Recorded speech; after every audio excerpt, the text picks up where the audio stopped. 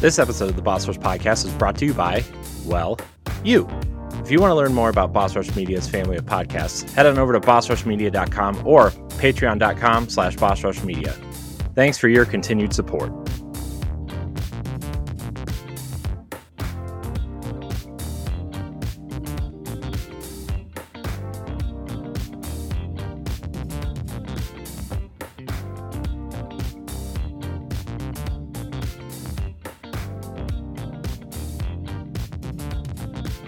Hello, everybody. Welcome back to the Boss Rush Podcast, a great place to play games and be better. I'm one of your hosts, Corey Derrick, and alongside me, as always, is the PC muscle race himself, LaRon Dawkins. What's poppin'? Hi, LaRon. Hey, Corey. Are you having a good week? I'm having a good Wednesday night. I'm wearing the I Went Out Drinking bracelet. Ooh, where'd you go? To a business social. Oh, that's boring. It was boring, but I took advantage of the fact that today is National Taco Tuesday. I'm sorry, National Taco Day. Yeah, so which is weird that it's on a Wednesday, but I know. But I had plenty of tacos and what they call it, cerveza. You had cerveza and you're still awake? Yeah. It's Cinco de Mayo was National Taco Day.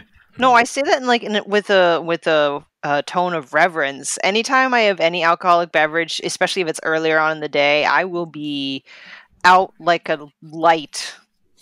I'm supplementing myself with Starburst. Okay. Sugar. That's how I'm keeping awake. Also, here's the mad pharmacist herself, Stephanie Klimov. Here with my Red Bull. Cheers, friends. I thought you were going to do show and tell.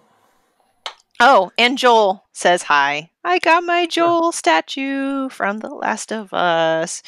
And speaking of show and tell real quick too, I also got this off Amazon, the Game Console 2.0. It's updated with up to the current generation. And I like that book because it's mostly pictures. And it gives a complete history of all consoles that ever were invented. So it's like really informative, and the guy's really passionate about gaming preservation. So I like it.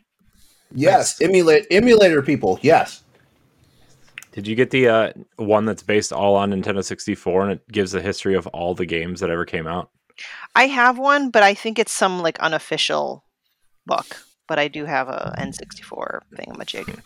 Again, I hate the fact that I'm so attached to the system that really isn't that great, but you can't. It's like you can't choose your family. You can't choose what you Wait, grew you're up. attached to the Wii U? No, N64. That doesn't great as far as I'm concerned. I don't think it's aged very well, but Yeah, I love those it. games are rough. But I love it. Which explains the lack of 64 games on Switch Online. That's a topic for another day. I will say I'm very disappointed how little of a library they have. And then they move on to Game Boy Color, like Nintendo 64 never existed. The thing is, though, is Microsoft owns like half the bangers that were on the Nintendo 64, though. So True. Mm-hmm. But I would figure the fact that they have a good relationship that could eventually be worked out. But yeah, maybe Game Pass or because Rare Replay's on Game Pass, right? Yeah. Which is where all those games are. I was going to say maybe that's why it's not happening. Maybe they'll put, Well, my thought was like they've had a good relationship with Nintendo. That when Rare Replay came out, I'm actually kind of surprised that did not come to Nintendo Switch. Like when that the would Switch sell came hard, out. at least to the old farts like us. Yeah, some Conker, some Banjo. Although I think the first Banjo's on Nintendo 64 thing. So, anyways, there is a fourth person here. It is PK Power, Pat Klein. I'm so glad you finally remembered me. Sorry, we got a heavy conversation on Nintendo 64. All right, speaking about heavy conversations, I'm going to lay some heavy knowledge on you. Oh boy. You ready? No. Saying, "Father, forgive me for I have sinned," is just a fancy way of saying, "Sorry, Daddy, but I've been bad." Oh, Ooh. This isn't After Dark. Oh. Two completely different tones, I'll tell you that. Same meaning, though. Yeah. Oh man. Oh man, I like kind of want to jokingly say that at my next confession, but I feel like I'm going to be marched out of my church. Oh Lord. It's Oh Lord. forgive me, Father, for I have sinned. Sorry, Daddy, but I've been bad. Oh no. Oh gosh, now I'm cringing. I don't like this. Oh man. Anyways, to get out of this. But what we do like is talking about video games. Video games. We're going to talk about what we've been playing. I'm going first. Show and tell. Ooh. The history of Castlevania. Yep. Haven't really opened it yet, but it was part of my collector's edition that's been sitting on the shelf for like the last 8 months without me even opening it. Oh, how could you have the will to wait this long? Were you like debating keeping it sealed or something? I don't know. I get nervous when I have a good collector's edition. I still have my Ori sealed. Mm. And that's got some cool looking stuff in it too. It's true. It's true. Anyways, sorry. Continue. Who's sorry? What are you sorry for? For derailing it by showing my awesome history of Castlevania. Oh, because we're so good at staying on topic. Yes, we're the most professional podcast. Our whole show is built on rigid structure. Stop it, Pat. You're fired. All right. Good night, everyone.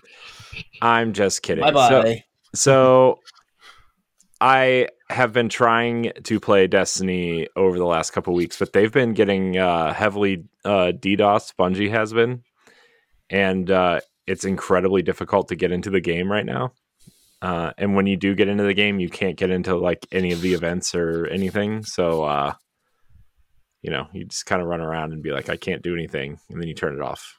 Do you know if there's any specific reason why they're getting DDoS right now? I don't know. Usually somebody will come out and be like, oh, this is why you're being DDoSed. Yeah, there's a reason, but I forget. The Destiny 2 team Twitter account usually has why they're, what's going on. So I don't know. I could look it up, I guess, but it's been incredibly difficult to play this season because of that. And it started after like week 3, and I think it has something to do with the economy, the in-game economy, and how things are going to work in season 23, which is next season. Because they're taking away like the main currency that you use to like buy weapons or upgrade them or craft them, which are legendary shards, which have been in the game since like the very beginning of Destiny.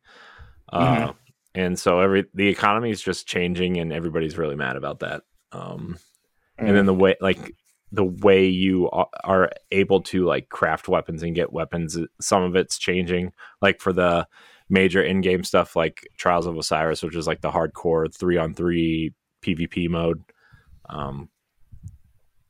And everything's just going to cost way more with stuff that's harder to get. So that's who's on Destiny question. Yeah. Who's going to be taking over the role of Zavala? Keith David. Oh yeah. Oh, that's good. Yeah. They have that similar, cadence, I guess, to their voice. Yeah. They sound very similar, but yet just distinctly unique enough to notice. Like, I bet like 90% of the people that play Destiny won't notice, right? I mean, also, I think Zavala is going to be softly retired from the game overall. That's the speculation, but we're not 100% sure what's going to happen after. Because, I mean, the final shape is 5 months away, and nobody really knows what's happening except that we're going inside the Traveler for the first time. Into the Pale Heart is the new area. You're saying all this stuff, and I know, and it sounds to me like when I talk about how like a Fatalis is coming in Monster Hunter to you. Mm-hmm. Yep, exactly. The Traveler is the big white ball that hovers over Earth, that everybody worships like a god, and we're going inside of it, and the light it provides creates life, and so it's created some sort of life inside of it, but the Witness, who is the bad guy, the darkness, Witness is a triangle. has gotten into he's in the Traveler, and he's distorted life inside of it. So you have the triangle in the circle. Mm-hmm. So we figured the final shape is probably going to be a line. That way we get a complete Deathly Hollow. It's close. Actually, some of the shapes there are Deathly Hollow shapes in Destiny already. But see, it's tied to the Harry Potter universe. Mm-hmm. Basically. Okay. Basically, the game ends with you becoming Dumbledore. Actually. Whoa. Yeah. Or something else. Oh, the Final Shape Collector's Edition is really cool. But the game I want to talk about the most is I finished Alan Wake Remastered. Tell us how you feel about this game. Okay. Why'd you say it like that? So, okay. You weren't here for the first half of our conversation. I'm pretty sure I wasn't. So, in the context that this is just a straight up 4K version of the Xbox 360 game at 60 frames a second, taking that into account, I really did not like this game. I told Pat and Stephanie that I think it's my least favorite game I've played probably in the last 15 years. The controls are terrible. I think the controls are really bad. And Laurent, I think you and I had this discussion about the controls, and you kind of said, well, it's an Xbox 360 game, right? And we kind of had the discussion of the games that came out before this. When did this come out? 2010? 13 years ago. So. Yeah. So at that point, we had Gears 1, Gears 2, Gears 3, Resident Evil 4, Resident Evil 5, Uncharted 1 and 2, and they all still feel significantly better than this game. And I know Remedy's more about the storytelling. Alan Wake was 2010? I'm assuming. I feel like it's just as old as Dead Space. Alan Wake release date. May 14th, 2010. Yeah, May 14th, 2010.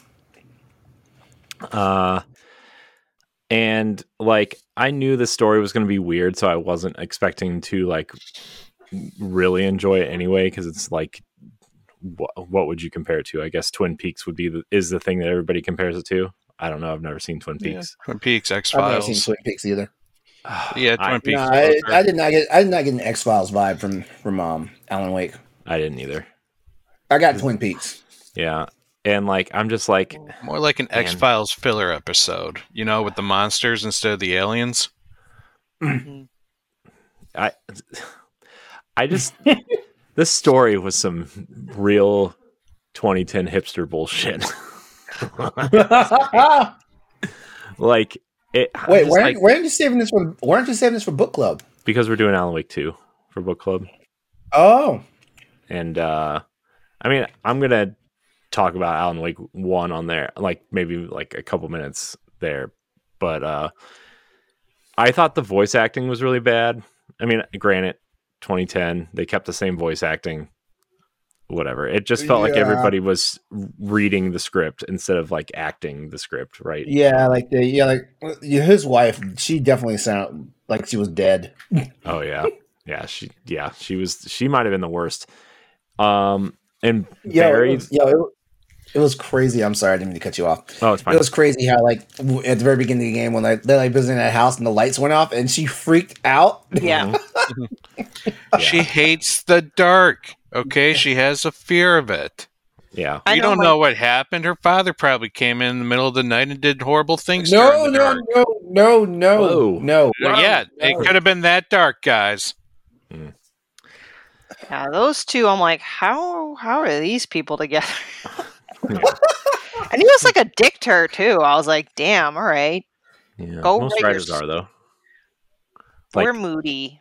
Not never mind. I'll just stop right there so I don't get myself in trouble with anybody. With the writer in particular? Because I know what I mean, but I know it's going to come out wrong, and so... No, it's okay. He acted like a very typical, stereotypical writer where they're moody and egotistical, really into themselves and their creations, and they get like just so insulted, like it's crazy. I like wanted to punch him several times. Like, Yeah. Hey, we are creator gods. That's what we are as writers. So yeah. And he was an East Coast writer too, which made him even crazier. Yep. What the hell is that? What the hell does that mean? I'm an East Coast writer. What the hell does that mean? He's a New Yorker. Yeah, New Yorkers are just jerks. Okay, yeah, that's a different level. And so I'm like, okay, I can deal with bad voice acting. I can deal with a bad story. Most video game stories are mediocre to bad, right? I mean, especially from that time period. But like, I start playing the game, and like the controls, I could not get over like how loose the controls were. Like they, and I'm like I don't know if it's because like I'm used to playing, when I play a third person shooter, like Gears of War's controls are really tight. Outriders was really tight. Like the controls felt great in those games. And like, man, I would like run, and then when I let go of the stick, he would still like run a little bit, or like the jumping, or like even when you have to like do the light platforming, and like you couldn't jump up on a box, or you would jump over the box, or you would fall off the side because you were angled slightly wrong. And it was just like, man, games have come a long way since 2010. Yeah, I'll be honest with you. That is the part that I struggled with most. I didn't mind the story. I didn't mind the mood. And as someone who's a chicken, this is the perfect amount of horror for me. So I'm a little more positive on Alan Wake than you are, but I agree. I'm like, I must be so spoiled with how far and smooth controlling a game has gone that I actually have trouble adjusting to this. Like the fact that his dodge is so bad and his running is so bad, because like during the shadows sections, I just kind of want to like duck and move because you got to conserve battery, whatever. And I got my ass handed to me several times, and I really didn't think it was my fault. I'm just like, dodge, and I got knocked over by a barrel, and I just got mad. What difficulty level did you play it on? Standard. Like what? I played on easy because I wanted to get through it as quick as possible. He's trying to get through it. What? I finished it. Man, I was saying you're trying to get through it. That's all. Oh yeah. There's maybe too many games to play right now, and to prepare for book clubs, so I have to be efficient. So maybe it wasn't the 2010 controls. Maybe it's the fact that Alan Wake is a writer and not a military person. Therefore, he runs like, Nathan Drake isn't a weird. military person either. He's an adventurer, though. But Nathan Drake. Come on, that dude's been doing that shit since he was 12 Alan years Wake old. sits at a desk and exercises his fingers on a typewriter. Yeah, generally speaking, again, if we're going with a stereotypical writer, like a serious writer, physical activity is not their strong suit. Yeah, most writers don't experience the shit that they write about. But the other 4 Remedy games that I've played, Max Payne, Max Payne 2, Quantum Break, and Control, all felt way better. Although all those are special agents. Yeah. Although I will say, Quantum Break. I will say that controls. Nah, that's hard to say. On the Xbox One weren't very good because it just felt slow because it ran at 30 frames a second. And once the Ultimate Edition came out, that ran at 60. It felt way better, right? So, look at you frame counter. Look at you. I know. I'm an elitist. But yeah, I just and again, I want to reiterate that the story is not for everybody, but it is for some people, and for people who like that, it's probably really good, right? But I also had a really big gripe with the last chapter in particular, because you drive this car, you get to a blocked bridge, you walk around, you might kill a guy or grab some equipment, get in a car, and then you do that like 6 times, and then on your way to the cabin, right, it's just, I got to climb this mountain that's also blocked by box cars and trucks, right? Like, first of all, who put a train car on this mountain? The Dark Lady. Also, the last gripe, I'm climbing this mountain and I'm trying to get to the cabin in the lake, which is in a valley, right? Like, so why am I climbing the mountain? Doesn't make sense. Also, they introduced those little mine carts in the last level. I'm like, what is going on? Why am I riding these mine carts in a mountain? And then like spoilers, I guess, but like the quote unquote final boss is a dark magic tornado with like school buses flying around. I'm like, what is this cartoon BS? Like this is but it's the absolute chaos that is formed from Alan Wake's mind. His he needs I don't know what he needs to do. So the full game was about his writer's block and his loss of creativity. You're going to run into roadblocks and trains, and it's just not going to make sense because he's trying to create his best novel, and he's just kind of grabbing at whatever he can. Yeah, it's a metaphor. Yeah, it's a metaphor. So that was my experience with Alan Wake. I mean, I know we're doing 2 for book club, but before this, I had 0 interest in playing Alan Wake 2, and now I have even less interest to play Alan Wake 2, which I don't know how you get below 0. Oh, I can bring it back up, though. Oh, no. The old gods of Asgard are coming back. Sure. Great. That was like, the songs were incredible. Oh, I was like, hold on. Did we? No. Oh, they are? Yeah, they're supposed to be. I thought they died. There's supposed to be some version of the old gods of Asgard because poets. What the hell is the group called? Something. I don't think they died. They were in the end. They were at the end of the game. Yeah. Oh, I don't think they died either. They were playing a concert at the reindeer festival or whatever it was. Okay, but I guess maybe because they were in the loony home where Alan Wake was at one point, and then the whole house was consumed by freaking the shadow. So I figured everyone that was in there got consumed by the darkness. That's the only reason why I thought they died. Yes. I don't know. I'm not good. I like I said, I like the story. I didn't say I was good at understanding abstract stuff. Poets of the Fall. That's the actual band's name. But it's 2 of the members, and they are the fictional Old Gods of Asgard band. Nice. Yep, and they've their songs are actually scattered throughout all of Remedy's games.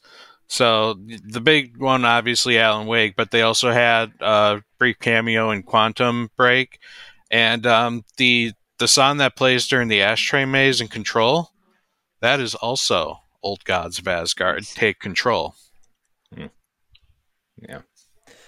Great music. Also, the agent Barry was really annoying. I like him. He was funny, comic relief. I mean, I don't know if you guys played Bayonetta or not, but he reminded me of the friend, the New Yorker friend. He's Joe Pesci meets Danny DeVito. Yeah, but this was like a really watered down version of that, but still reminded me of it, and I don't know. I wish I wasn't so negative, but here I am. The lady of the light. Da, da, da. All right, I'm done. Pat, you're next. I'm next? Cool. All right, so, guys, I have beaten 3 games since we last talked. Ooh. So games 34, 35, and 36 have been completed. I'm just going to make a quick jump to 35, Resident Evil. I played it. Yay. We're going to talk about it in book club. But I'm still going to say Resident Evil 4 is not my favorite Resident Evil. You're talking specifically Separate Ways, right? I mean, even Separate Ways it's still close enough to Resident Evil 4 that while I thought what they did with it was particularly clever, the gameplay still remained very much Resident Evil 4, and it bugged me. And I was trying to figure out reasons why this bugged me. I could probably talk about it in book club, because I did think of some good ones. Anyways, that was game 35. Game 36 was Diablo 4, I finally decided after 3 whole days of playing, like in terms of hours, like I played this game for about 80 hours actually. And my friends were already past the story, and I can't play with my friends anymore because they're playing on a different world tier than I can because they beat the story and I didn't yet. I decided to finally beat the story. Nice. It was fun.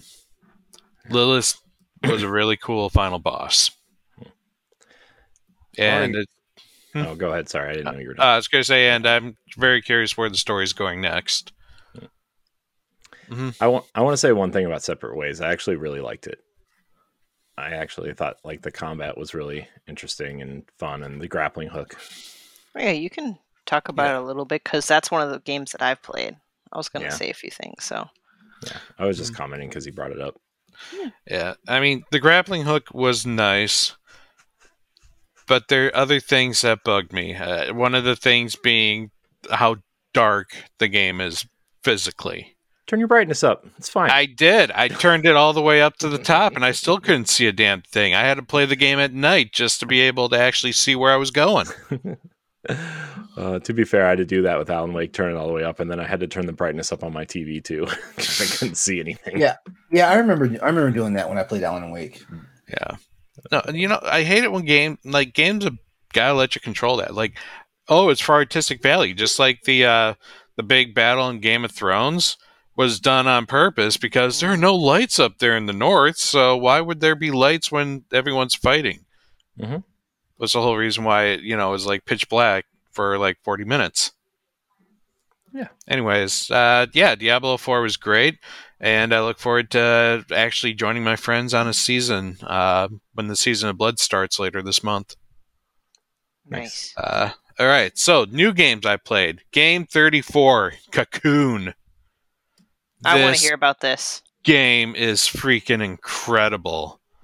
Like, this is from the creator of Inside and Limbo, and it's a completely different game. Well, it's in a sense it's completely different because it's like 3D and it's more colorful than those games are.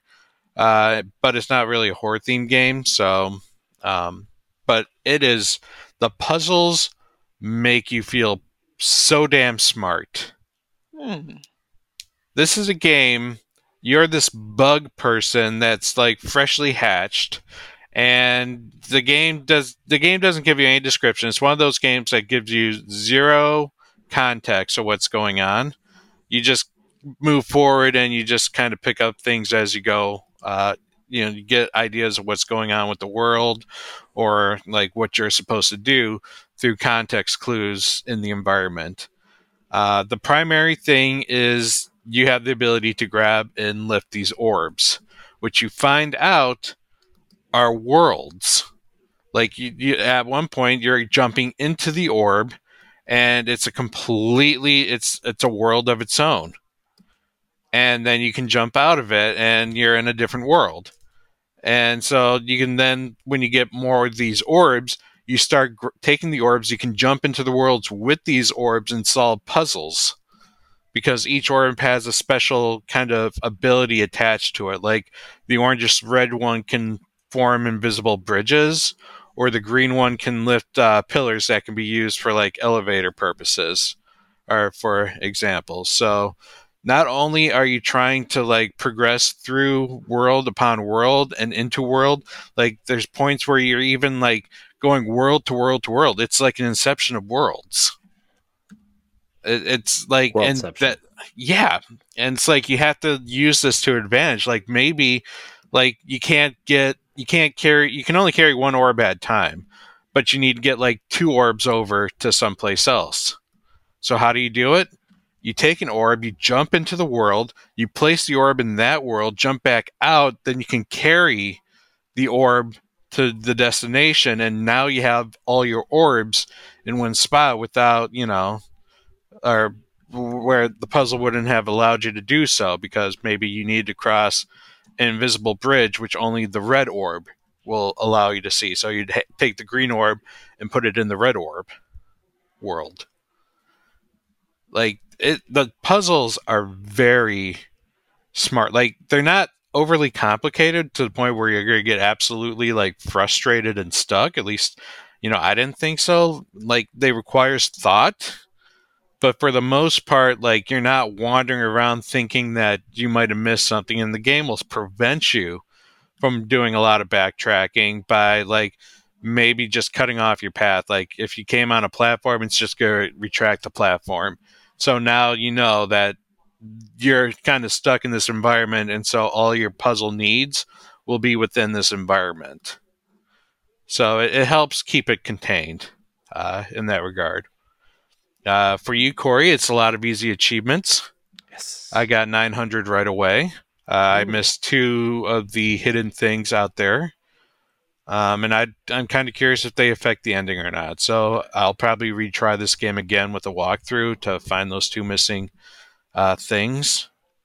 But yeah, it's a great game. There are some boss fights that are kind of which are puzzle-based boss fights.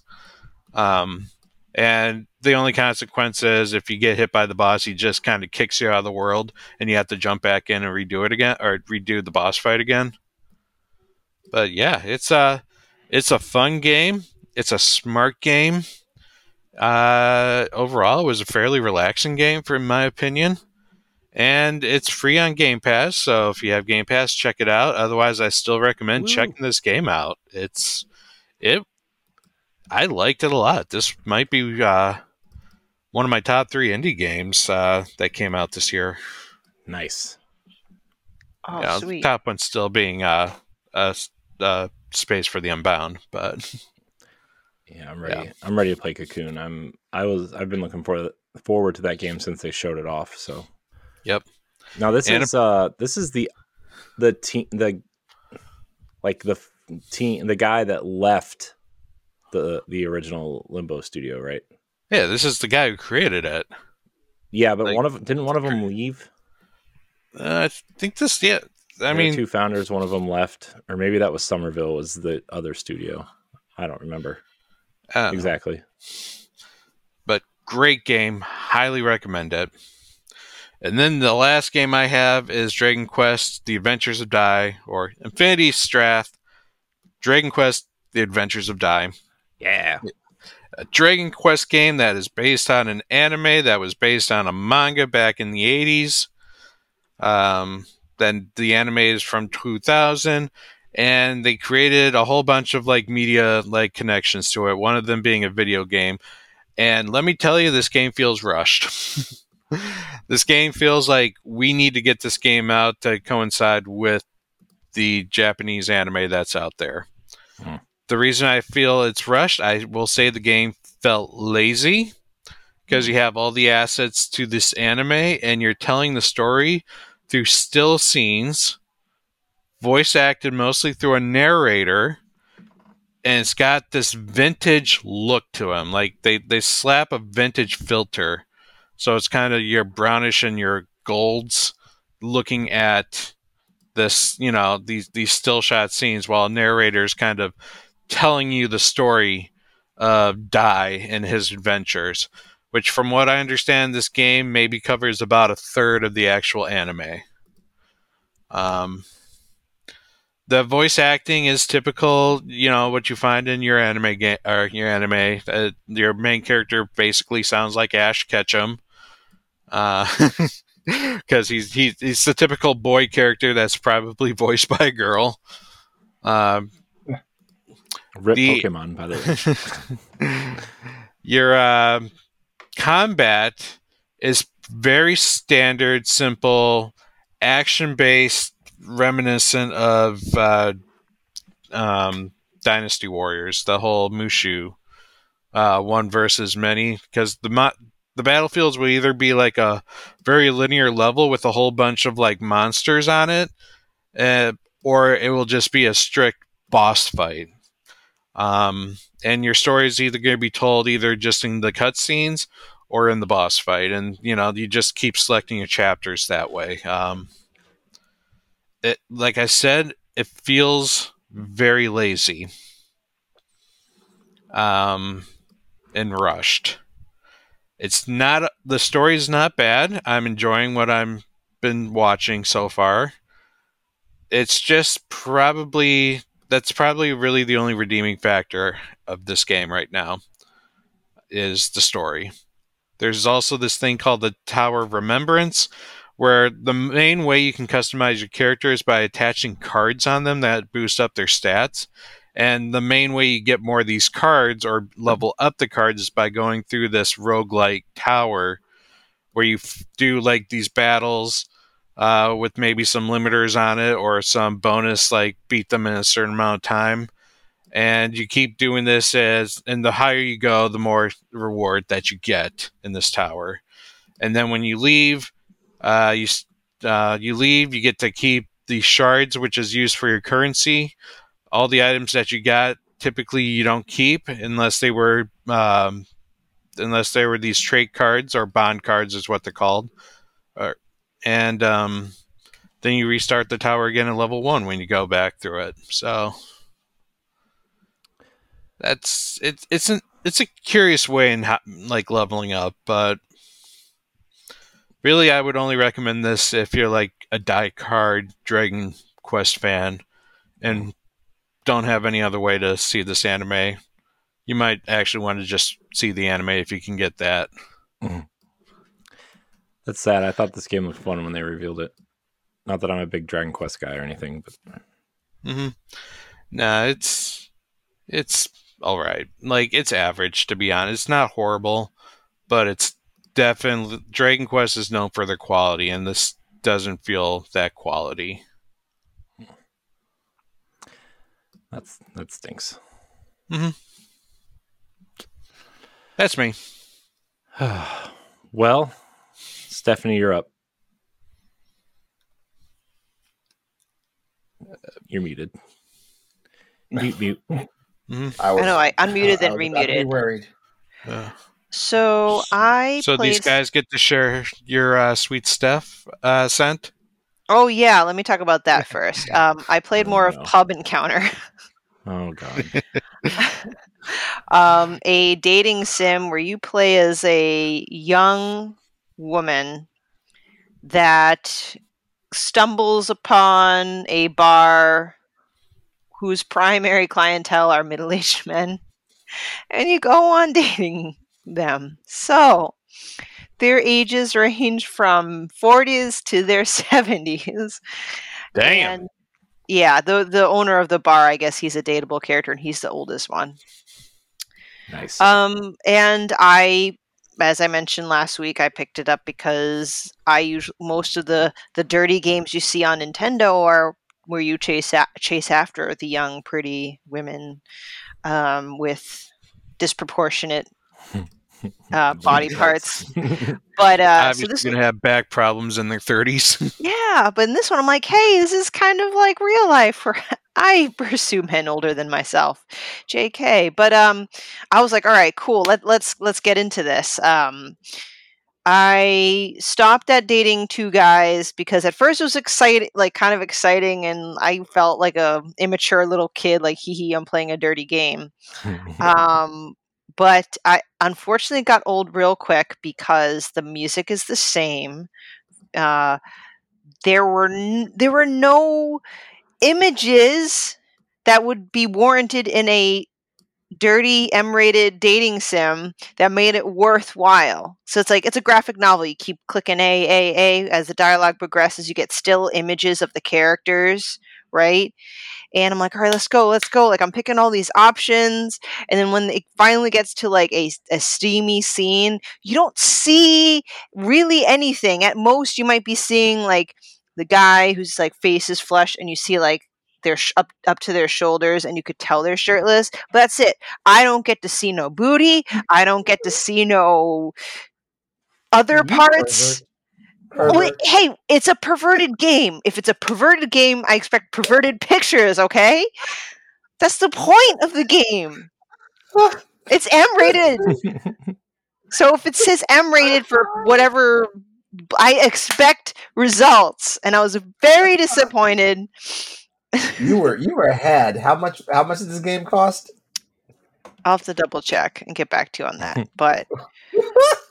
But the first guy was like the more conservative guy. Like, he distrusts women and he puts up a wall. So I'm like, oh, maybe whatever. So the second guy's like, I'm going to hold out. And I'm going to pick one more guy. So the second guy I pick is like clearly the sexual deviant one. I'm like, all right, this one is going to get juicy. Like, this is the guy that is saying all the dirty things and look like, he's in it for a good time.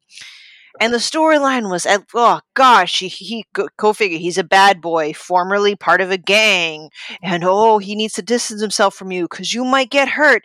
No, I want to be with you no matter what, even if I die. That's the stupidest, corniest line. I'm like, all right, let's just get to the sex scene. We finally get to the sex scene. I still see no nether regions, nothing, not even a full bare chest, male or female. There's nothing.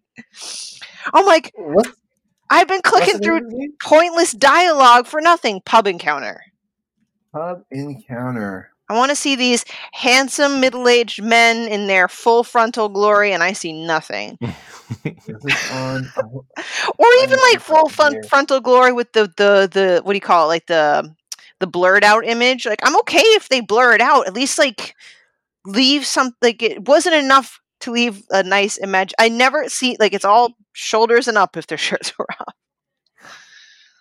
So, and like the lines are cheesy. Your character's like, ooh. Like, I'm like, okay. Yeah. I mean, Pat, you're on mute. He doesn't know that. So you're telling me that this game, like, might have been written by a guy and does not know how to express female excitement or dirty talk? Yeah. And it's your typical anime thing where the girl's like, oh no, please don't. I'm so sensitive. I'm like, oh geez, come on.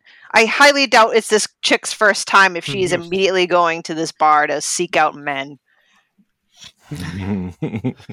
My friend says I need to get out more, so I went to a bar to seek men, but I'm still so young and inexperienced. Yeah, Pub Encounter is a romance game where you can fall in love with one of several middle-aged men. $17.99. Wow. Hold on, let me try and find what like the ratings for, because I'm pretty sure they said it was, wow, there's fan art.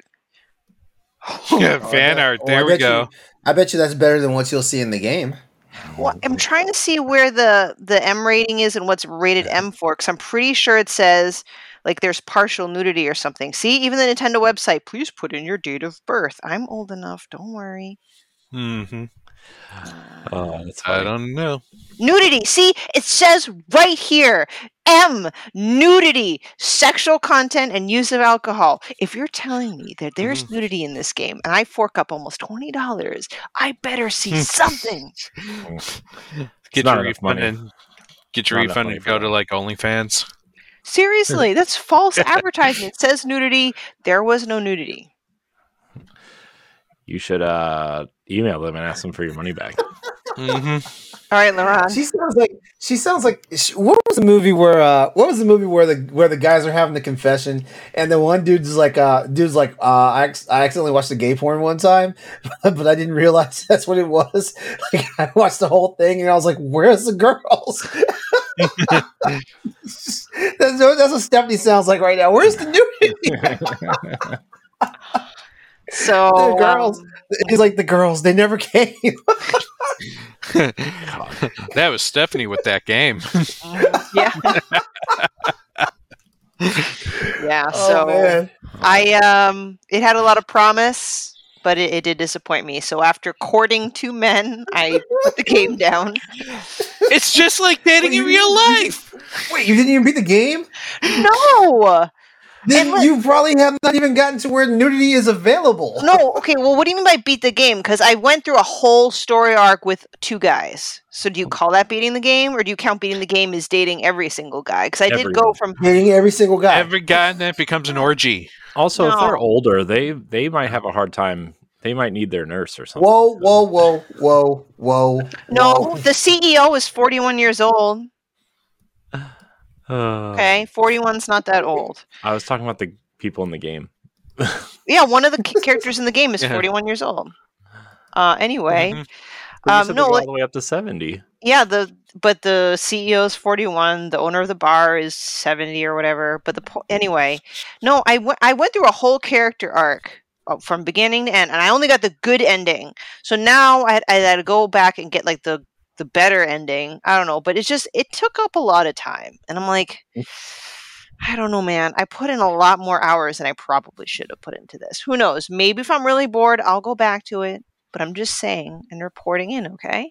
I feel like I spent way too much time talking about Pub Encounter. Moving on.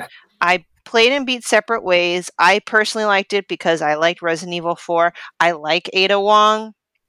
I like the voice actress who did Ada Wong, even though she got a lot of crap for it, but I liked her. I liked how they were kind of like mini condensed versions of kind of what Leon went through. I still hated the part where I had to deal with regenerators or whatever you call them and the Iron Maidens. How the hell do they make those things so fucking scary? I hate it. I hate it. And when they flop on the floor, I think they're dead, but they're actually crawling towards you. I used up all my rifle ammo. I did not fare well in that level. But I liked how she kind of did a little bit of mini bits of what you had to do with Leon, and I like it because you got to see another part of the story that you never normally would, which is, I wrote a Boss Rush banter piece saying Zelda needs to take a page out of that book. Wouldn't it be great if you could play what Zelda did in Skyward Sword? It's something like that. It doesn't have to be a full game. It could be DLC of what another character is doing during your primary mission in the main game. So, played that. And then last but not least, I started Resident Evil 2 Remake because it is Spooptober, Spoopy month. This is the time to do it. This is a little different than RE4, I realize. So I didn't go 5 minutes before turning the lights back on. I'm like, I can't do this with the lights off. I can't. I can't. And I've seen Let's Plays on this. I know what's going to happen, but I can't. And this game's different. You have to really conserve your ammo, where in RE4, I mean, you still have to be smart about it, but you just go to town and kill shit. Here, it's like, you probably shouldn't kill zombies unless you really have to, and I don't like that. I want Resident Evil 2, even back in its original form, it was the game that taught you how to conserve ammo. Yeah, so I kind of messed up the beginning, so good thing I kind of made 2 save slots, so I don't have to go to the earlier one. I didn't get too far into it. I got too scared and went to bed. Last night. Man, just wait till you get to hear the scariest part of the game. Or the scariest sound in the game, even. Does that have anything to do with Mr. X? The clomping of footsteps in a room just next to you. Oh, it's going to freak you out. Mm-hmm. When you know he is nearby and you try to get your ass hiding. That's the other thing. The way the sound design for RE2 is crazy because it's silent. It's all sounds, and you're in a police station, but it's an old museum or whatever it was. So I heard a floor creak when I was walking, and I froze. I'm like, what's that? What's that? Oh my gosh! I don't know if I can get through this, guys. I'm terrified. You weenie. If you can't, you still got that game I loaned you. That's a good spoopy one. Yes, that probably is more up my alley, but I paid for the game, and I told myself that I have to play RE2. I have to play RE4, which I did, RE2, and I at least want to play Village. These 3. Then I'll be happy. You should play 7, then I'll be happy. No, never. That will never. Welcome to the family, Steph. 7 is the one that's going to scare the hell out of you. Nope, that's why I won't do it. I don't like first person too as well. I just don't like it. Nope. No. Nope. So that's what I've been playing. Well, Laron, it's your turn. Do I even need to talk about these? Yes. Just say what you're playing, Laron. You don't have to explain anything. Just say. I'm still playing the Dead Space remake, my second run through, and I'm playing Spider-Man Remastered. Cool. Good news. I found the 4th marker statue, so now I am locked in for the final ending. Nice. For Dead Space. Yes. Yeah. It's all smooth sailing from there. Yep. All I gotta do is just continue using my lowly plasma cutter so I can get the one gun achievement. Nice. That's impressive. Hmm. Yeah, and if people are wondering what's taking me so long to beat Spider-Man Remastered, it's because I'm basically trying to 100% like the game. I am. I'm doing Which you should. everything, the DLC, all the challenges and stuff like that. Like right now, I found like the 13th out of the 15th like Black Cat like heist things. Mhm. You know, like where she's basically dropping like little cat plushies all over the place with a camera, and you gotta scope out where she's scoping out to try and Mhm. capture. That's fun. My daughter Nice, really likes nice Black Cat. reward suit for that one too. Oh yeah. Yeah, Oh, I can't wait. I think it's the one I'm thinking of. Okay. Yeah. Well, I can't wait. My daughter really likes Black Cat. They watch The actual character. they watched that Spidey cartoon that's for children, and Okay. Black Cat is in it. She likes her because she dresses up like a cat. Has nothing to do with anything else. So, all right, let's get into some of these topic stuff things. So we're gonna kind of like just kind of breeze through these. I don't want to spend too long on these because there's a couple. But as everybody knows, Jim Ryan is retiring in March of 2024 from Sony and PlayStation. And there's a lot of conjecture out there about Sony really might change direction from this game as a service thing. I don't think it had to do with him 100%, but Yeah, I don't feel like Jim Ryan is the reason why Sony moved to games as a service. I don't either. No. They moved the same reason everyone else did. They saw Fortnite and like, hey, we could get easy money off of this. Well, that's what they should have done. They should have just kept selling their characters to Fortnite and making 70% rip off of every $30 skin. Why? Epic had to lay off all these people. Apparently, Fortnite didn't make them that much money. No, Fortnite makes them a lot of money. They were just investing in way too much. Mhm. Yeah, Tim Sweeney needed his bonus. I mean, Tell me I'm wrong. I mean, they bought Bandcamp. Who buys Bandcamp these days? Yeah, that was weird. Yeah. So, yeah, we'll get into that in a little bit. But in terms of PlayStation, I mean, no offense to Concord or Fair Games, but are those games? I don't know if they're going to do very well. They have to be like really, really great for those to do well on a single platform. Unless they go the Helldivers route, which I think Helldivers is actually going to do really well because Helldivers has a following, but and it's only $40, which is nice to see instead of a $70 game with battle passes. But Fair Games, like so many people have made fun of that game based on the name alone because it has a $sign for an S. Although Foam Stars is apparently pretty good. People like that, I guess. So, but what do you guys think about Sony's trajectory over the next, we'll say 5 years?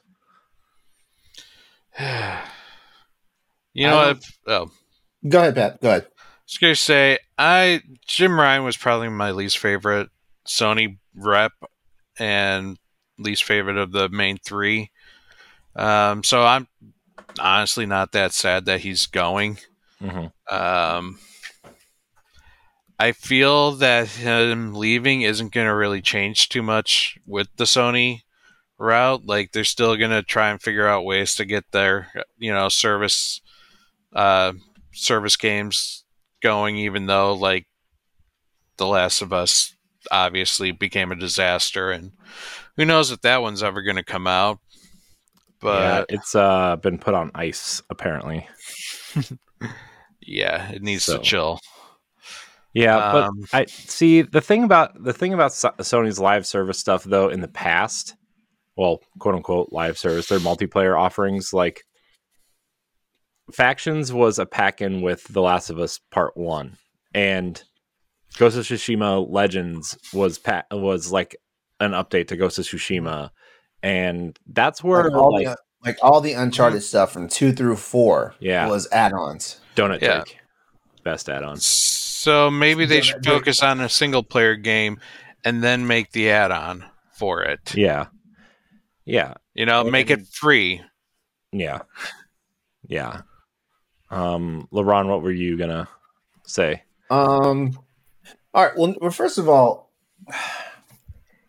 I've seen like the reactions on the internet and social media for the most part to like Jim Ryan like leaving, and I don't know where people got in their head that Jim Ryan is the reason why PlayStation is bad, even though I don't quite see PlayStation bad. It's more of his political views. Okay, whatever. Jim Ryan comes off as the typical right-wing conservative that a lot of gamers don't like. I think what people fail to realize, though, is that... Huh? Oh, no, keep going. I just hate how people judge like either actors or in the gaming industry. Like, I don't give a F what your political beliefs are unless you're actively murdering people or, you know what I'm saying? Like, I just hate that. Sorry, keep going. Okay. Well, it's more he kept other people, he silenced other people from enacting their political, like the whole thing with abortion. What does that mean? Like the whole thing with abortion, the Wade versus Roe ordeal. Like he came out and said, "Listen, we're going to respect all opinions here," rather than a whole bunch of everyone else jumping on board and saying, "No, that was a wrong turn." Mm-hmm. Okay. And then also, Insomniac turned around and gave a $50,000 donation to women's rights, and they're told to keep absolutely silent about that donation. Bungie did too. Bungie said companies aren't going to silence our views. And that was right after the acquisition of Bungie, I think, too. Mm-hmm. Okay, I can see where that would definitely play into it, but you gotta realize something. Like Jim Ryan's been with Sony for what, 20 plus years? I forget how long. 28. 28. Mm-hmm. Yeah, I was about to say 24, but 28. This guy's been around in a corporate environment where he's seen what happens when like political views, social views, and like commentary on just life in general can bury a company and stuff like that. So as him being a head figure of a company, I gotta say in this regard, because like I have a partnership in the business I'm in. The IT company I work for. I get it, because like the wrong thing, especially in it, like let me see, like the man basically became like the CEO of Sony Interactive in 2019. Basically, next year was COVID, and so like he had to watch and make sure the brand didn't fail amongst all the other stuff that was going on. Like scalping was going on, so Sony wasn't making any real money off of that because the only way Sony could track like real like sales of the console was through subscriptions to PlayStation Plus. That was the only way they could watch and see what a bona fide sale was for PlayStation Plus. For the PS5, they had to do that, stuff like that. And he's seeing all these companies implode because, like most of them were spewing like right wing stuff, which like they should implode as they should because, like, y'all shouldn't be wanting to disenfranchise poor people. Y'all shouldn't be wanting to control women's bodies. Y'all shouldn't be wanting to hurt maim gay and trans people and shit like that. So fuck y'all. But anyway, this guy has been in business long enough, in some leadership capacity that he's seen what happens when political views and views on social commentary go the wrong way. Companies wind up going bankrupt and closing their doors and stuff like that. So I'm not necessarily shilling for Jim Ryan and his decisions on that, but I think he made the right move because I've actually been told by my employers, like, hey, like, we get it, like, you live your life and everything like that, but if you're the face for the company, you cannot do these things because like these actions have real life consequences. And even though like you don't sign a paycheck here, you just take a paycheck, like it'll hurt everything, stuff like that. So I mean, if that's one of the situations where people are mad about, I can understand that, but at the same time, from a business perspective, I understand why he did it. Yeah. Just to piggyback off you real quick, Laurent, I work with I work for a tech marketing company, and most of the people we work with have the complete opposite views of most of, if not all, the people I work with, right? Because they're all from either like, overseas, like India has a real, big, I mean, I don't know much about their views or anything, but, we work with people all over the world that have different views on things. So that's one thing that we have to consider when we go to work every day too. I mean, I understand if you, especially like tech, like China, like you want a good relationship with China because they make all of our stuff, not from a business standpoint, not saying like a moral standpoint, because just we had that discussion on Power Block the other night about China and Saudi Arabia and why gamers are afraid of them working or investing.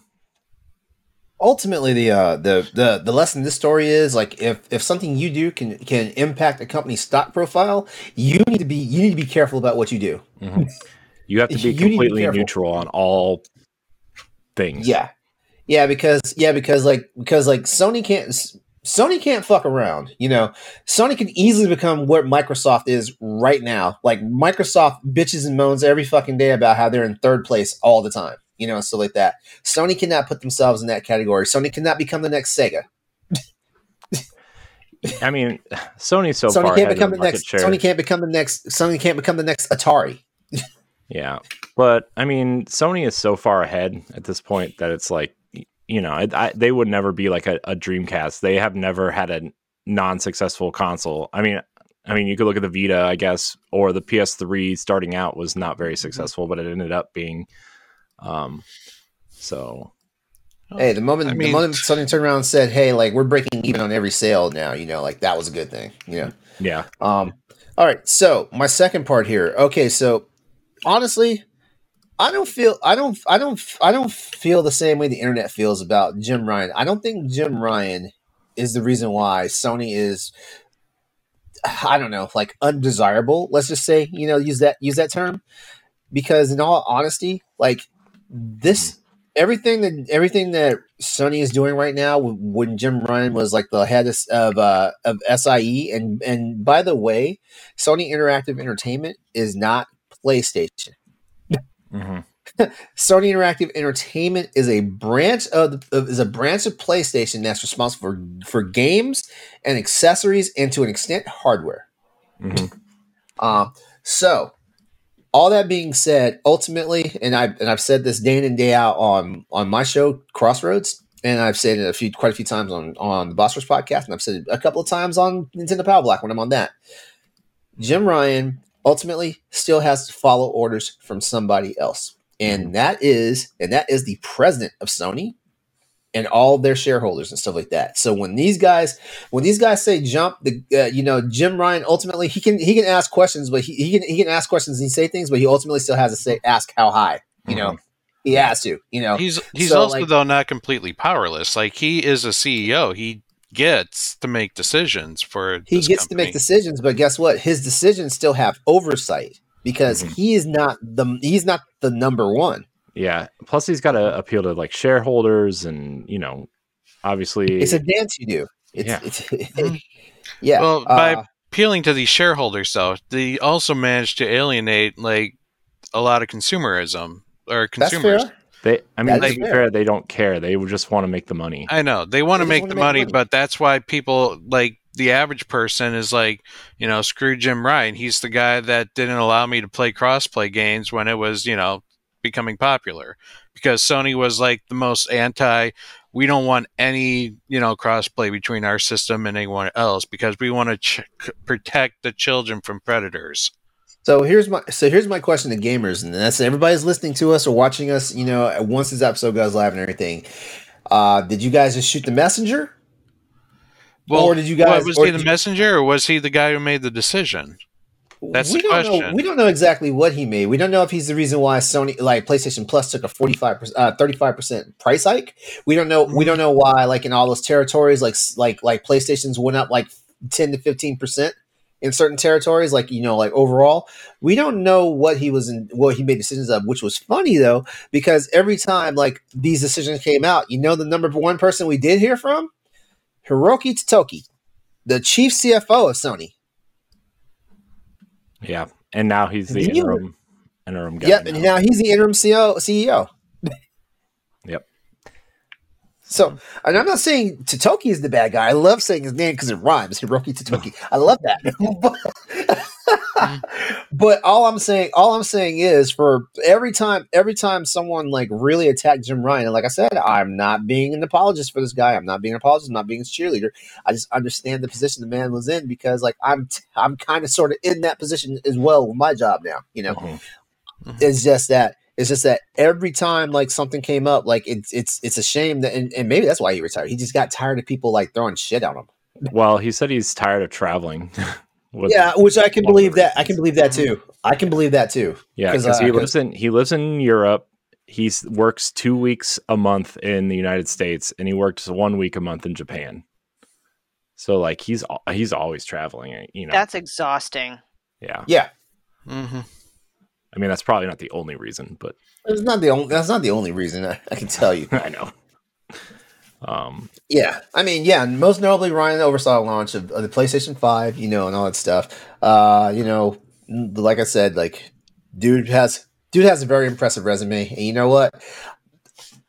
Say what you guys will about it. And I'm talking to people out there listening to us, especially the ones that are just like the Jim Ryan haters. Say what you will about the dude, but that dude's cashing a paycheck. Yeah. He's cashing a paycheck that everybody to a certain degree would covet to cash. Oh man, that almost can lead directly to the next conversation about layoffs and whether or not CEOs are getting paid a little too much. Yeah. So I think they are. Final thoughts on this Jim Ryan thing. I kind of feel like Sony's going to go the way that's gonna. Sony wants to go. I feel like they look at themselves as a prestige company. Like I think they always have, right? Like as a prestige, console, right? You're cool if you have this. You're, the elite gamer if you have a PlayStation, right? And so they're the Miller High Life, the champagne. I'm very elite with my PS5. That maybe gets not in your bedroom right now. Yeah.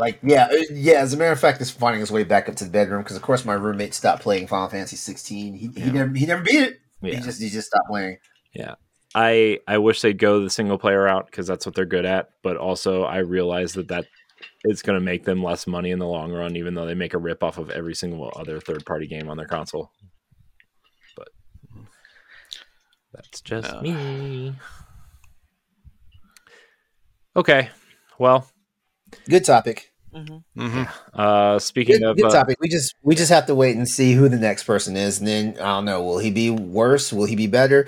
I never did answer the original question, like about Sony's trajectory. Yeah, who knows? Like, no one, only people at Sony know what the trajectory is going to be for it. Are they still going to go all in on games as service?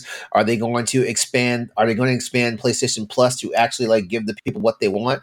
Will true backwards compatibility be a thing for PlayStation 5 and all systems going forward? Is another handheld console coming out from Sony? We have no idea. Yeah, it's called the Portal. Duh. That is. I have thoughts on that, and and the sad part is, like, my thoughts are not bad thoughts. I believe just like how, like, honestly, just like how Nintendo releases like all these different versions of like their handhelds, like the 2DS and all that stuff. Like Sony's releasing this stuff to a market that they believe is out there. Mm-hmm. Oh no, as much as I said it in a mocking tone, I have been eyeing that pre-order button very heavily. My issue with the Portal is you can't take it out of the house. You can. You can tether it to your phone. I'm not giving Sony money for this because I decided to give Mark Zuckerberg money for those Ray-Ban VR those Ray-Ban glasses. Whoa! Oh yeah, those are cool. I'm getting a pair of those. Like, that is the nerdy shit that I live for. Those things are really cool, by the way. Yeah. Yeah, I can't wait. I went and got my eye exam yesterday. I'm getting some brand new contact lenses. You bring it on. Speaking of cool nerdy tech, we at work we have talked about the Apple headset. That $3,500. Wait. Mm-hmm. Yeah, that one. The augmented reality headset or whatever. Woo. That's too much. That's too much money. I know. Shit! I was supposed to play the lottery tonight. Damn. Speaking of too much money, that's something that game companies don't have these days. So yes, everybody's talked about the Unreal stuff, and I'm sure we'll talk about it, or the Epic Game stuff. We'll talk about it a little bit, but I want to go over some of the companies who have either laid off a lot of staff or have shut down completely in the last 6 weeks. Okay, this is just the last 6 weeks.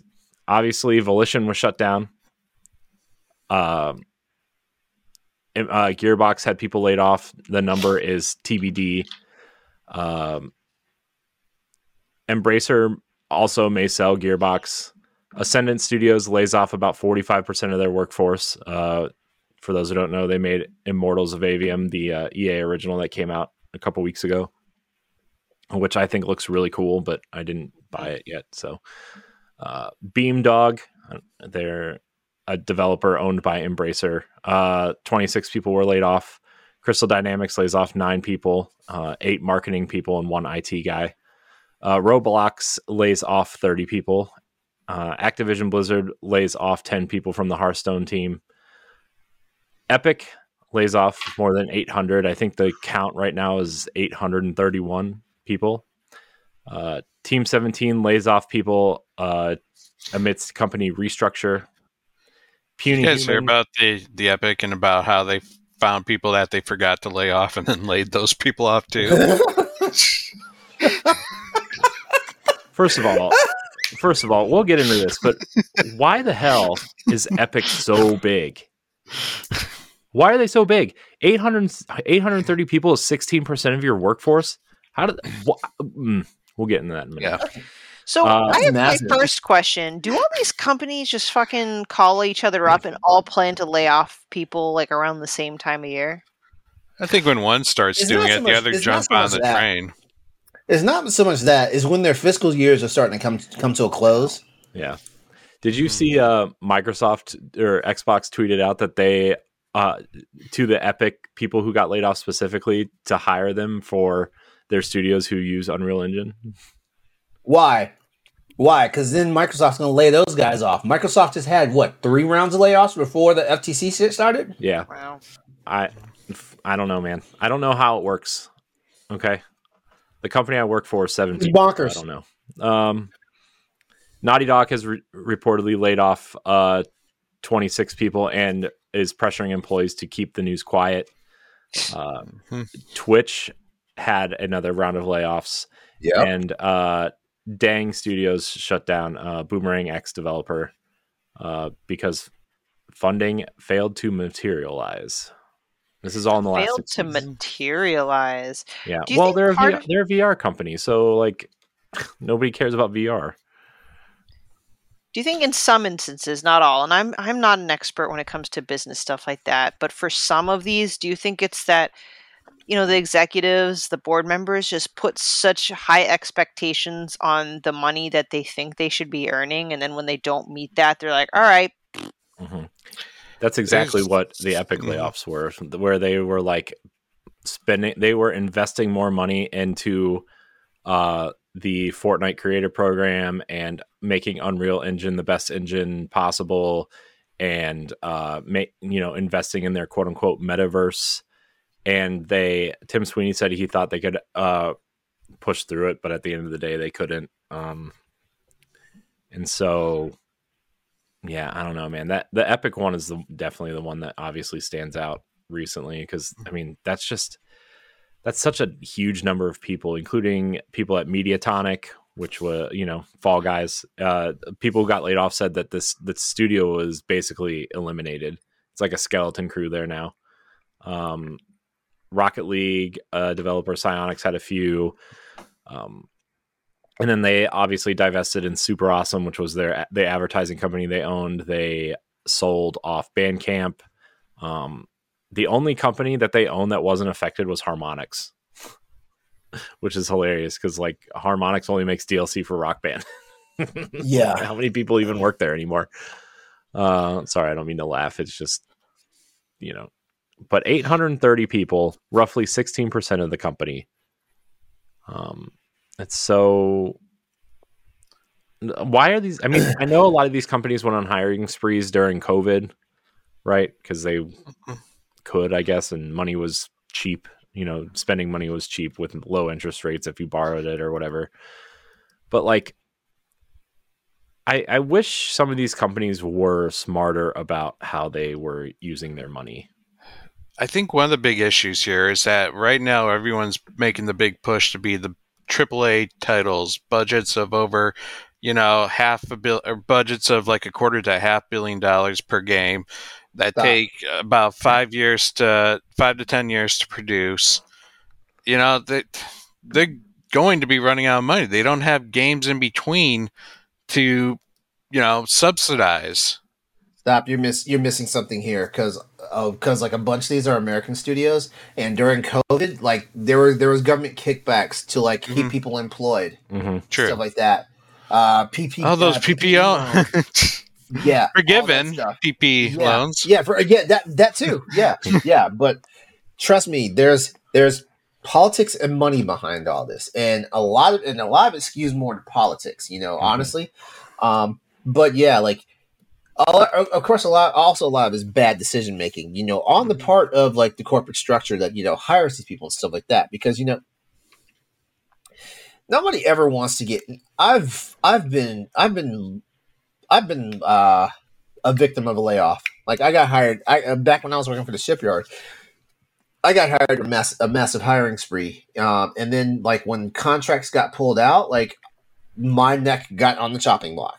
And stuff like that, and it's just kind of things. It's kind of the way it goes. Like when company sees prospects, they want to hire to shore up for the stuff. But when those prospects dry up, or when something happens, because a lot of this looks, because looking at a few of these look like gamers just lost faith in the companies and they stopped buying product. Yeah. And that leads to a different conversation. Why are you putting out subpar stuff? Like you guys hear me complain all the time. The worst thing you can do to me as a PC gamer is give me a shitty port of a console game, especially when the console game wasn't really that great when it launched either. I'm going to tell you right now, don't pick up that Metal Gear Solid collection. Yeah, I'm going to wait for a sale on that one. Like a remake of Snake Eater sounds good, but I'm going to wait. Yeah. The other thing too, especially with Epic, like how much money do you think they're losing on that store they're trying to push? Because they just made that deal that to encourage indie games to be exclusive to their store for the first 6 months, they make every penny. Or like the 88-12 split. I wonder how much that's hurting them. I wonder how much, it costs to give away those free games. You know what I mean? Like it's not free money, like they're paying these companies, to get stuff on their platform the same way that Microsoft is paying to get their games on Game Pass, Yeah. Mm-hmm. It's just, I think I wonder. Definitely could be that. I wonder how much Epic is actually making in sales of games. I probably not much.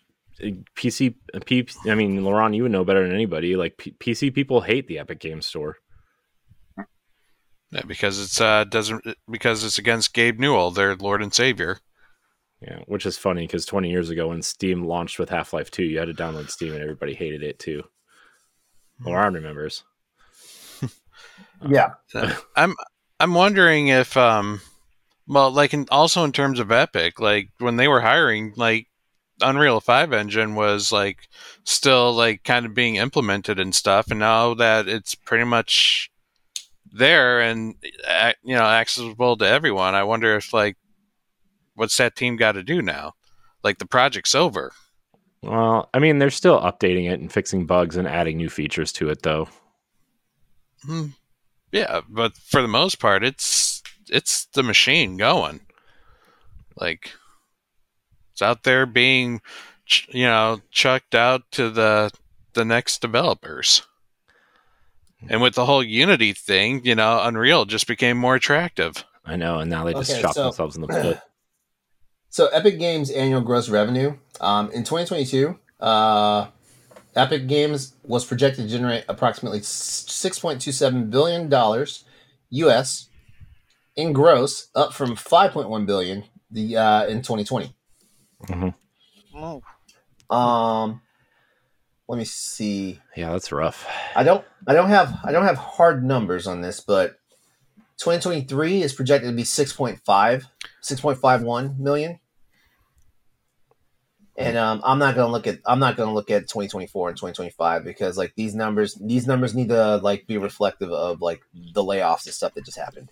Yeah. Plus, like, I feel like they thought Fortnite might last forever, and like they've Fortnite's still rocking.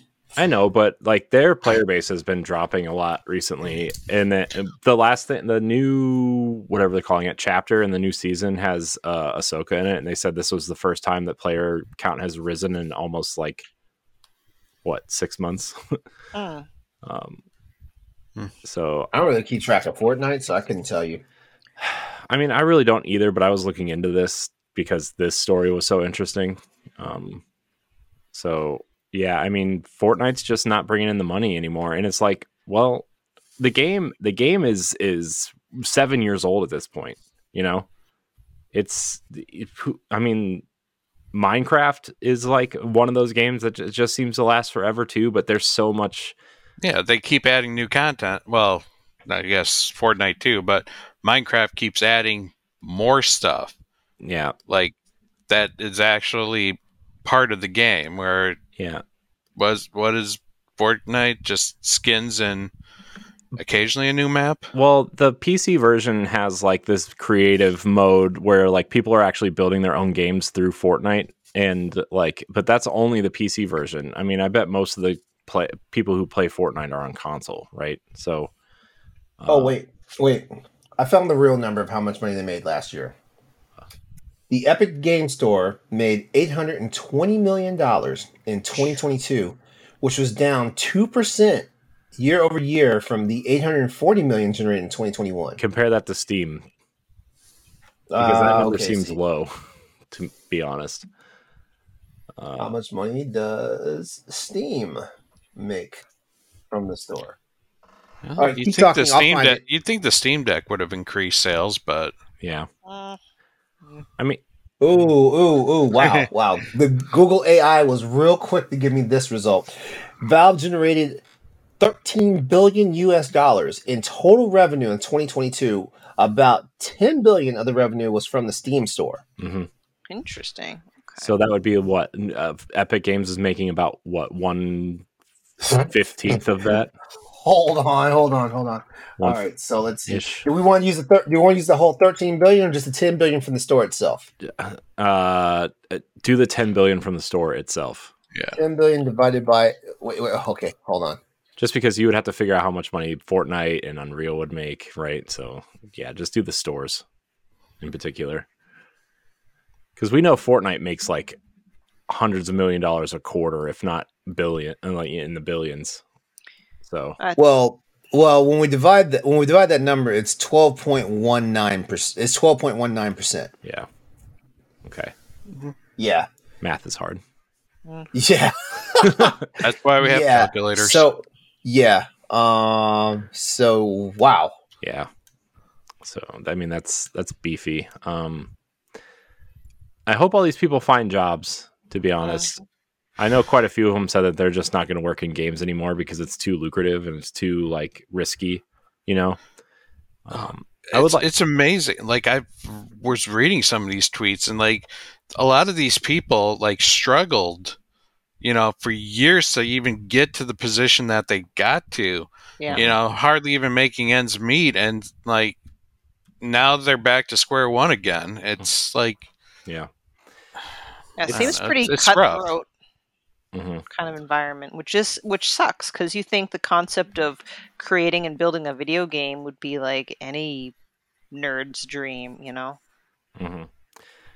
The budgets are too high for AAA games. Yep. The indie games are having a hard time, finding discoverability because it's so easy to put games out now, relatively speaking. And it's just there's got to be some sort of happy medium, and maybe we'll have a budget discussion at some point, because I think, man, $300 million for like God of War, what was it, 280 million plus marketing You money? mean the budget? Yeah. Red Dead Redemption 2 was 540 million. Yeah, so I mean, Cyberpunk 316, Grand Theft Auto 265. Yeah, and that was in 2013. So God of War Ragnarok. It came out in the Cost. FTC leaks. Mm-hmm. The budget, I just forget what it was. 220 million for Horizon. It cost 200 million to make. So For, And isn't Ubisoft an example of a company that sets really high expectations and then they always say that they underperform? Ubisoft does sometimes, but Square Enix is really bad about that. mm-hmm. Square Enix and EA. Yeah. Hey, Final Fantasy 16 sold what, 4.5 million on one platform that's not even at the peak of its sales numbers yet, and that was a failure. So Okay, well, yeah. Mm-hmm. Not a failure, but they said it underperformed. They underperformed, then they backtracked. Oh, it was okay. Yeah. Man. No, it's. But, oh man, Shenmue's still considered one of the high ones. yeah. And that was 1999. Yeah. About 123 million with inflation was how much that game cost. Yeah. Well, good luck to all the people who got laid off. We hope you get jobs. Did you see the severance pay though for Epic? 6 months of base pay, 6 months of health insurance, accelerated stock options, vested stock options, and there was something else too that was in there. That's not horrible. No, it's not bad. No. Better than BioWare, where people are still waiting to get their severance. Yeah, by the way, did you see people got laid off from BioWare too and are suing BioWare? Because they haven't gotten their severance yet, and also one of the teams that they let go was unionized. Ooh. Yeah. I wonder if BioWare is going to exist in the next 5 years, to be honest with you. You gotta wonder if Dragon Age is coming out in the next 5 years. Yeah, and Mass Effect. Shut up. Let's go to a new topic. All right. Don't do this to me. We're gonna answer some questions. I feel like we've been running a little bit long, and so we need to get to these questions. Remember, if you have any questions, join the Boss Rush Network Discord or follow us on Twitter and look for the question threads. We would love it if you wrote in questions. MH Norris has 2 questions via Discord. She asked, with the amount of layoffs, do you think that that may result in a series of games rushed out sooner than they should be? A good example is Fae Farm, which really needs another few months in development because the amount of bugs she found were far more than they should be for a $60 game. Is that game $60? Jesus Christ. I mean, I kind of feel like we see that now. I mean, look at Cyberpunk. Cyberpunk's the prime example right now, right? It was not done. Not that it had, well, I guess, the PS4 version was delisted, and everybody says that this 2.0 version should have been the one that was released. And I've actually had the itch to go back to that game and play it, but... So basically, we will wait 11 years from the time it was announced for it to come out. Yeah. That's what they're saying. See, yeah, I mean, again, goes back. I don't think layoffs is the reason why we're getting the rush games. Obviously, that more comes to budget and development time, and the fact that they need to get a product out and they can just patch it. Yeah. But I do think that'll the crunch culture, is that what it's called? Will definitely be, for me, I would think, be more of a escalating issue than rushing products out. I know it's not the same business, but there's a certain retail pharmacy that loves to really keep trimming down hours for techs and stuff like that, and they expect at minimum the same output and they generate flu shot goals, for example, based on how you did last year, and then they tick them even higher. So the crunch is getting tighter and tighter. So I just feel like it'll just keep that nasty cycle of crunch culture alive and well. Yeah. Yeah, I kind of feel like it might be a little column A, a little column B. I mean, I think this comes back to how big these budgets are for these AAA games, and like, I mean, look at Horizon. You can see like the wispies on her face, right? Like, I feel like I don't want to. Not that I don't like these big, huge AAA games that look amazing, right? But like, I feel like we got to figure out a way to, like, okay, I know I just shit all over Alan Wake Remastered, right? But like, that game looked fine. Like, it looked fine, Not, I mean, it doesn't look great, but it looked fine. And like, I don't think every single game, AAA game, needs to look like super realistic all the time with the greatest detail, right? And I don't know, man. I mean, Sean Layden, the previous CEO of PlayStation, talked about this after he left on some random I don't know what show it was, but like, he was like, marketing budgets have doubled, right? When he first started at PlayStation, budgets were like $100 million. And then when he left, it was about $150 million. And now they're, the average AAA game costs $250 million to make.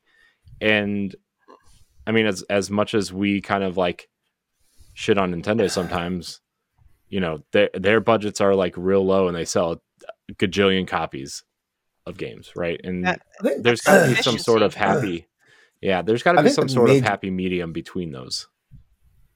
I think the major problem when you look at like games, especially console games that want to look like that, I think it's because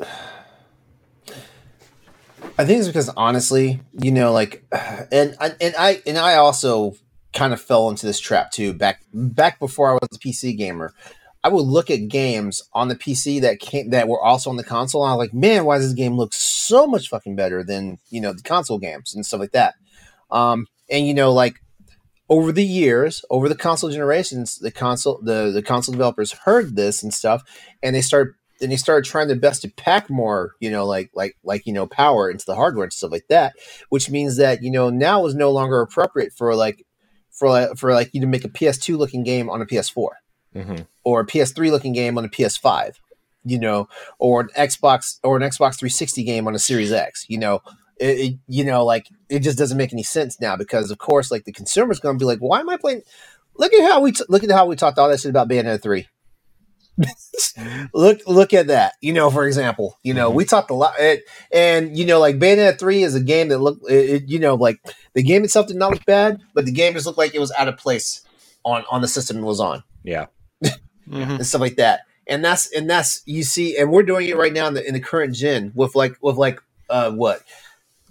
Corey, you and I were texting about it, and I was like, wow, I did not realize that the Tegra X1 that powers the Switch is like 9 years old. 9 years old. The Switch is barely 6 years old. Yeah.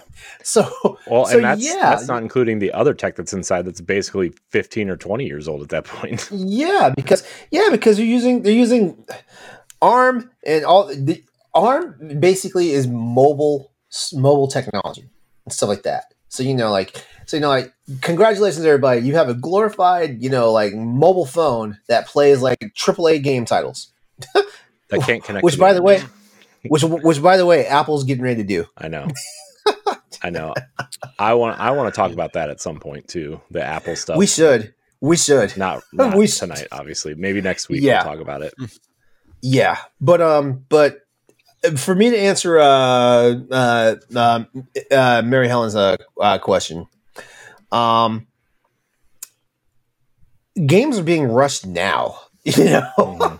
Games are being rushed now, and I'm saying that being conservative, because Cyberpunk came out late compared to when they wanted to put it out there, and it still didn't come out great. It didn't come out great for most of the people who want to play it. But like, there are games out there, like I was mad off my ass about Advance Wars 1 and 2, even though that's technically a different circumstance. But remember when Advance Wars 1 and 2 got leaked and, accidentally, the Switch got accidentally flipped on it on the day it was supposed to come out, and people played like a real early version of for like 4 hours, and they were like, whoa, there's something not right about this game. Yeah. Games need more time to cook, which ultimately goes to say this, like, don't announce a game. Don't announce a game when it's just an idea in your head. Don't do that. Looking at you, Don't do Bethesda that. Elder Scrolls 6, that finally just reached early development this year. Yeah. If it's just an idea, that's like me turning around saying, I'm going to, like I got this new book coming and I haven't even put the outline to paper yet. Yeah, especially with how long it takes to make games now, right? Yeah, exactly. And like gamers like foam at the mouth about stuff that they want, for like I'm being for real. Like look, like Jedi Survivor 3 is just a blip, on paper, and people are already wanting the game. To be fair, Respawn did not announce that. Cameron Monaghan let it slip in one of his interviews that they were working on. Yep. So. But I think what's funny is like right after that, the guy who was responsible for Jedi Survivor 1 and 2 was like, "Oh, I have nothing to do with this." He's like, "I've already left. We're making it. That's news to me." He's like, "I've already left the company." So the games being rushed just because it has nothing really to do with the layoffs and stuff like that. If anything, they should take into the fact that they are laying people off, so they need to make sure the game has a little more polish to it when it comes out. Because the first thing people are going to say is, "Well, this game would have been fine if you hadn't laid off all those people." Mm-hmm. Yeah, there's got to be a way, man. To here's my thing. I think. Because it was mentioned about the amount of bugs in Faith Farm. Here's the thing about it. I think the development base has already been split. Like when I say development base, I'm talking about like you have a studio developers, right? We're not stupid. We know the dev kits for the next gen consoles are out there, so they probably have split half their teams up, so people can like work on the new dev kits while the other people have to pick up the slack for the games that are still on the cutting room floor that need to be put out and stuff like that. Yeah, this is. And we always see this in late cycle games. Like we see some late cycle games, like a late cycle game that was a masterpiece, The Last of Us on PS3, masterpiece. But look at some of the other games that kind of like fumbled in that same development outline, and the same release outline, stuff like that. Because why? Because they were working on PS4. And guess what? Some of these PS5 games tried out there looking amazing, and then some of the other PS5 games came out looking like trash, and it was because like half the team was split. Isn't it crazy that Uncharted 1, 2, and 3, The Last of Us, and all those games from Naughty Dog came out within 2 years of each other on PS3. And then, Uncharted 4 came, 4 years after that, but that had some development issues. But, and then it's just nuts to see that. And remember last year, Jason Schreier said, if you're building a AAA game now, you better be speccing for the next gen because it's not coming out on this console. Man. All right, let's get to the next question. Because she also asked, since it's October, what do y'all think will be the biggest game sales wise of the holiday season? Mario Wonder. Yeah. Spider-Man 2? Nah, I think Mario Wonder's going to outsell Spider-Man 2. Guys, you're overlooking the most obvious answer. This better be a real answer. Yeah. Call of Duty 3. Oh, yeah. No. Modern Warfare. Yeah, Call of Duty is the biggest. Call of Duty is the highest selling game every freaking year. Actually, Modern Warfare 3 is going to be a behemoth. Yeah. It is. But I do think in the long run, Spider-Man's going to sell probably like 40 million copies. I'm not even kidding. By the time PS5 is all said and done, that game's going to sell a gajillion copies. It won't sell that many copies this season. No, not this season. No. But I'm saying by the time PlayStation 5 it's lifetime. It's lifetime. Oh, okay. Yeah. But I do think in the short term, Mario Wonder is definitely going to be Mario Wonder's going to be the one. Yeah, Mario it's Wonder's gonna be gonna be Call of one. Duty. It's on multiple systems. I'm And saying it's the I'm saying best- within the October, the days within the time frame. It's gonna be Call of Duty again because Modern Warfare comes out next week. Oh, does it? Or I thought is it it came this out. week? I thought it came out. I at the thought it was end of coming out in November. Oh, yeah, sorry. Yeah, November. Well, didn't she say I for was holiday? looking at a list. It's like the 5th or 8th. Yeah, holiday season. Yeah, So- the question was of the holiday season. Just to slightly revise on that after listening, guys, I do think long run beyond the season, Spider-Man 2 would be my prediction. I get Wonder, but like and this is coming from someone who prefers 2D Mario over 3D Mario. Like, I'm not sure if it's going to be as big of a hit as if a 3D Mario came out, and that's why I'm thinking Pat has a point with Call of Duty. Like, I think if you so I think Stephanie, you think like everybody else thinks, like a big 3D Mario game, but the 2D Mario games actually outsell the 2D Mario or the 3D Mario games like 4-1. really, Yeah, right, that's something I did not know. So I'm looking forward to seeing how this will turn out. Yeah, like when the Wii was the new hotness, right? Like Mario New Super Galaxy. Mario Brothers. What? I hate. Wait, New Super Mario Brothers was when? Wait, the first one port of came. New Super The first Mario one came out on DS. Yeah, but when did that get ported? What console did it get ported to? It didn't get ported. It's a brand new game on the Wii. Yeah, the Wii one never actually got ported anywhere. Yeah, either. I think Mario Galaxy sold somewhere around like 10 million copies or something like that, and New Super Mario Brothers sold like 50. 48 or something was the last number I heard. I don't really know how true that is anymore. I wonder if it's because that was multiplayer though. But that theme music was the shit. And everybody paused to dance on certain downbeats. That game was a phenomenon. Yeah, that was pretty cool. All right, our last question, and then we'll get out of here. The One True James via Discord asks, do you think all of Jim Ryan's games as a service titles will be swiftly canceled now that he's gone? No. They just acquired a ton of studios for games as a service. Why did we even include this question? Do we even know that games as a service is Jim Ryan's idea? You know what? I'm signing off. Part of me thinks it was like maybe not all of Jim Ryan's decision, but I do think they do want a piece of that pie. And remember, they have like 12 of them in development, right? Mm-hmm. They only need one to hit big, right? To call it a quote unquote success. And, Bungie obviously has Destiny, Marathon's coming, which is going to be huge. I don't know if you would call that a Sony game, but they're owned by Sony, so I wonder if they include that in that or not. But and then you have the 3v3 hero shooter coming from Bungie, also that has been rumored for a long time. No, that doesn't sound like it's going to be exciting. So I don't think they're going to get canceled.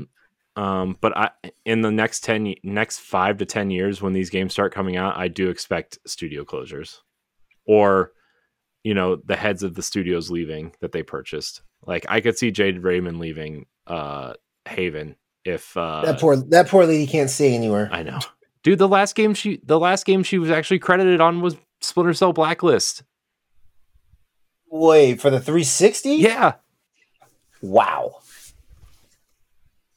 So I do kind of feel bad for her, but I don't know how great of a, obviously if she hasn't put out a game in over 10 years, like, is she really a great producer? Obviously she went to head. The internet's going to come for you. Oh, I don't care. They can. Somebody had to say it. I'm just glad you said it first. I don't care. They can all suck a dick and stop listening. Come on, let's face it. As much as George Lucas was a god among creations, his last stuff was kind of, very subpar. Oh yeah, the prequels. Ooh, I like the prequels. I like the prequels too, but not as much as I like the original trilogy. Hot take. I think the original trilogy is average. Good night, everybody. Hot take. I also like the new trilogy. Anybody else have any takes on this game as a service thing before everybody yells at me? Good.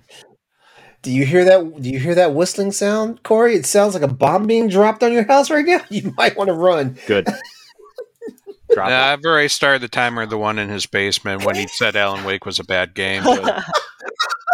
Dude, that's not even the hottest take I've ever had, Pat. So maybe one day the fun topic will be, hot take Olympics or something.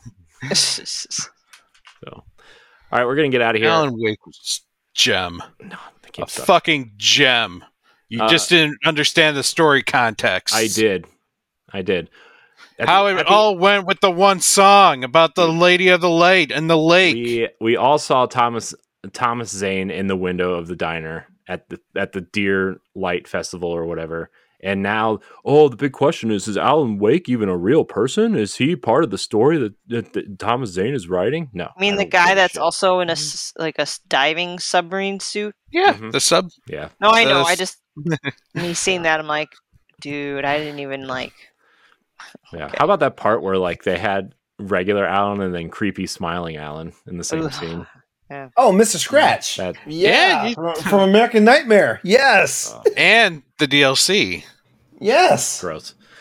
Mr. Scratch is amazing. You'll love him. Mr. Scratch is Alan Wake meets Patrick Bateman. Yeah, the guy in the mirror at the beginning of the DLC. That's who you're talking about, right?